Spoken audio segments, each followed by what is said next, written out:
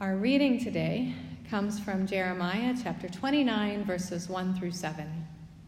These are the words of the letter that the prophet Jeremiah sent from Jerusalem to the remaining elders among the exiles and to the priests, the prophets, and all the people whom Nebuchadnezzar had taken into exile from Jerusalem to Babylon. This was after King Jeconiah and the queen mother, the court officials, the leaders of Judah and Jerusalem, the artisans, and the smiths had departed from Jerusalem. The letter was sent by the hand of Elasah, son of Shaphan, and Gemariah, son of Hilkiah, whom King Zedekiah of Judah sent to Babylon to King Nebuchadnezzar of Babylon.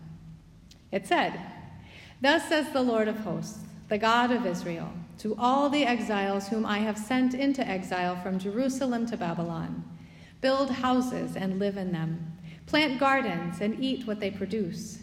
Take wives and have sons and daughters. Take wives for your sons and give your daughters in marriage, that they may bear sons and daughters. Multiply there and do not decrease. But seek the welfare of the city where I have sent you into exile, and pray to the Lord on its behalf. For in its welfare you will find your welfare." When we found our house 12 years ago, one of the things that really made me fall in love with it was the yard and the flowers out back. The lady who had lived there had clearly spent time and energy and love developing the roses and various plants all around the border. There was a big shed and a large patio, and I knew this was where we were going to land. But it didn't take long before I started taking things out and putting other things in and changing the border and changing the retaining walls and tearing down the shed and making the yard my own. That's the beauty of moving into a home. You can paint and put up your own pictures and move your furniture in and let it become not just your house, but your home, a place that reflects who you are and what you value. It's a sign that you plan to be there for a while. But that wasn't what the Israelites wanted at all. The Babylonian army had come into their country and torn them from their homes, from their fields, from their communities and friends and family, and from the temple. They were sent into exile, condemned to live in another country with different language and different culture and different gods. And I can't imagine they were given the really nice places to live and the good fields to own and farm. They were, if not slaves, at least the bottom of the social status. They were there to make Babylon greater.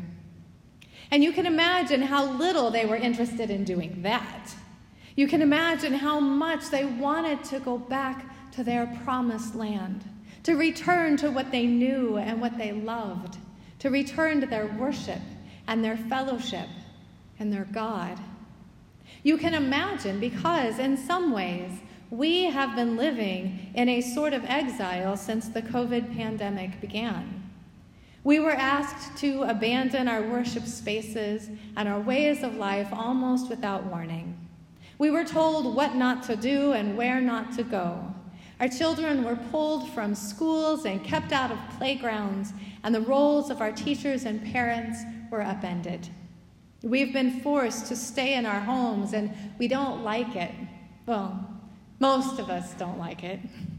It's been inconvenient. And I, for one, have gotten a little crankier. Work doesn't look the same. Vacations haven't gotten quite off the ground like we had hoped. The whole thing has put a wrench in our regular ways of living. And no one wants to stay like this. We are itching to start things back up, to get to the pool, and to touch and hug those we haven't seen in a while, to even gather in person for meetings, and of course, to come back to worship. But we don't just want to get back into the building. We want what we had before, the fellowship and the communion and the singing and the faces. And no matter when we go back, we know those things won't be the same, at least not for a long time. And we have no intention of putting down roots into this way of life. We don't want to hang up our pictures and plant our gardens in the house that we've been forced into. We aren't going to stay this way forever. We won't be here long. Well, that was the hope of the Israelites too. But then Jeremiah came along with his message to the people, telling them to build their houses and get on with their lives right where they are. Plant their gardens and fields. Marry and start families. Don't wait to live until you're where you want to be. Live today. Live now. Because God can be found wherever you go. It was a reminder that they didn't need the temple to worship. They didn't need to be home to make a home.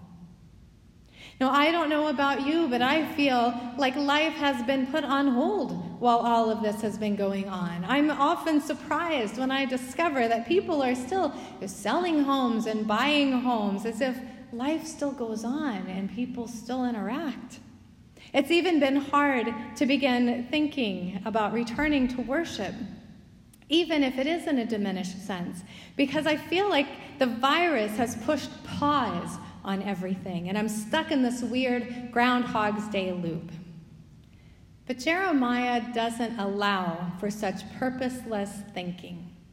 He tells the people, he tells us, put down roots. Find new ways to do things, and learn to love those new ways. Learn to thrive in those new ways. Find ways to worship and ways to play and ways to shop and ways to fellowship that still honor where we are without losing a sense of who we are, of whose we are. Because our baptismal promises haven't changed. God has still claimed us and called us into a world to proclaim the good news, just with masks on. God has ordained us in our baptism to minister wherever we are, to the hungry and the homeless, the imprisoned and the oppressed, the left out and the bullied. Whether or not we meet in person, our mission is still to walk with Christ and neighbor, healing brokenness together. So who is your neighbor these days? Who are the ones with whom you can serve together? We have this new kitchen that we barely got to use before we had to shut things down. How can we offer meals to those who need them? How do we know who needs them when they aren't coming into the church building? This is a time for us to use our creativity and inspiration, both words centered on the Holy Spirit, to be more than we've been. This pandemic has been a blessing, creating space for us to imagine how we will be in the future. And we don't need to, nor should we, go back to exactly what we've done before. Before, we longed to be the church of the 1960s, when our sanctuaries were full and youth ministry was exciting and vibrant, Christmas programs brought down the house, and society revolved around Sunday and Wednesday programming. Those were all exhilarating expressions of faith, but they're not the only expressions of faith. Maybe it's time to teach our kids about faith at home, through prayer and conversation and Bible reading. Maybe we can find ways to have watch parties for worship, encouraging one another and praying for each other in small groups. Maybe we can sing our hearts out in our cars and pray at various times during the day in the sanctuary, and engage in Bible study with family and friends and neighbors, maybe gathering in the parking lot or in some other large open area. Because the truth is, the church has always been an exile experience. We just haven't always thought of it that way. Jesus was deemed an outsider and a troublemaker. He had no place to call home during his ministry, and yet every place was his home. Every place was a place to worship and do ministry. The early church met in homes and gathered around letters from Paul and others and potluck meals. They didn't have buildings, formalized liturgy and organs. They had each other. They had people to minister to. And even when the church was an expected part of culture, whether that was in the Holy Roman Empire or state churches across Europe or even in the newly formed United States, the church has been in exile. She has been in exile as the true church, who has no allegiance to an empire, who speaks out against injustice, who stands up to bullies, who has been beaten down by social norms. This church, in her fullness, has always lived at the margins. She has planted her roots where decent people dare not enter. She has lived among the lepers in colonies separated from their families. She has sung spirituals with slaves ripped from their homes. She has danced with Native Americans seeking a place to land when their homes and cultures were ripped from their hands. She has journeyed with people forced to leave their homes because there was no longer a home to go to. The church has ministered through discomfort and inconvenience, violence and despair. And she stands resolute, pointing to Christ on the cross as her wayfinder. Christ, who died as one feeling exiled. My God, why have you forsaken me?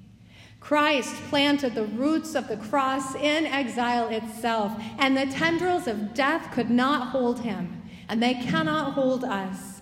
Exile is not the end of the world. It is a shift in how we see it.